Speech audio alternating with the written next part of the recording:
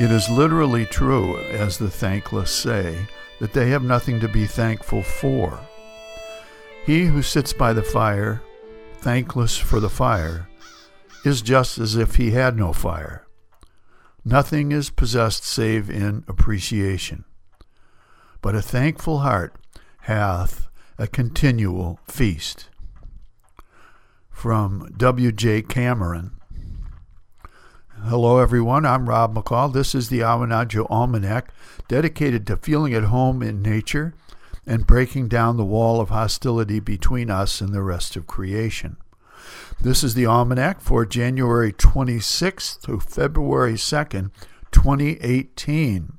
We're coming up on the full old moon and the blue moon, and here are some calendar events for this quarter moon.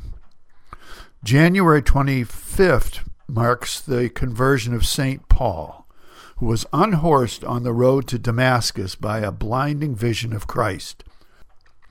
This supernatural encounter made Paul the first Christian pundit, an expert on a man whom he had never met, seen, or heard, and whose words he had never read. January 31st is the full moon, the blue moon of January, and a lunar eclipse, which unfortunately will not be visible to Mainers. February 1st is the feast day of St. Bridget, originally an Irish goddess who was later employed by the Roman Church as a Christian saint.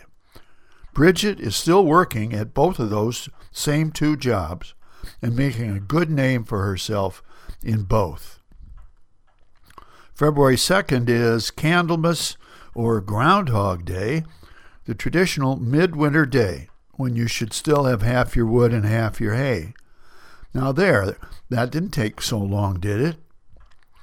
And here are some natural events for this quarter moon. Have you been feeling a mite testy lately, barking at the dog, whining at the cat? Are you caring too much about the New England Patriots as though Tom Brady were right up there with St. Paul or Mother Teresa, and life after the Super Bowl seems too bleak to even think about? Is your complexion pale and wrinkled like last year's turnips? Are your joints aching and your lips and fingers a pale blue? Does reading the morning paper over coffee seem to be enough effort for one day? Are you sick of the hourly news feed about the underhanded shenanigans and skullduggery coming on in Washington? Are you yearning for an outrage outage? Well then, you may have the early symptoms of cabin fever, the seasonal disease that begins to infect Mainers this time of the year. Boredom plus claustrophobia plus not enough vitamin D plus that winter virus plus the end of the football season can equal cabin fever.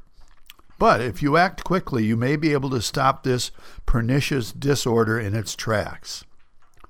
So here are some home remedies you can try yourself. Take a daily multivitamin and a teaspoon of elderberry syrup. Sprout lentils.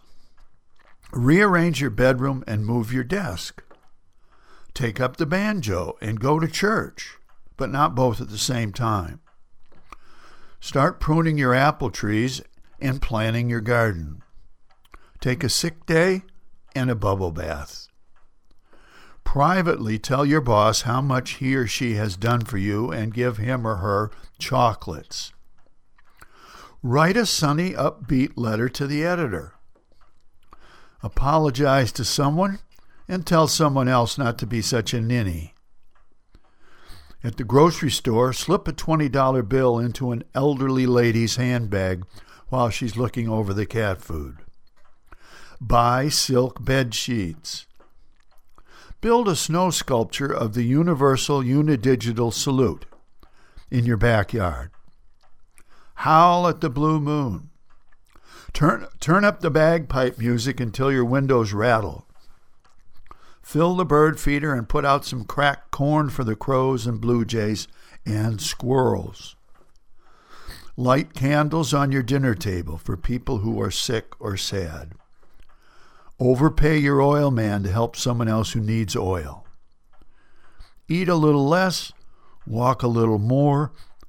Ponder the mystery whereby so many tender, living things survive Maine's bitter winter. And be thankful you have something to be thankful for. And that's the Awanadjo Almanac cure for cabin fever. And finally, here are some seed pods for you to carry around with you. The first from Kimberly Johnson. Never ruin an apology with an excuse. And from naturalist Hal Borland, 1900 to 1978. No winter lasts forever. No spring skips its turn. And a safety label from a new chainsaw. Do not try to stop moving chain with your hand.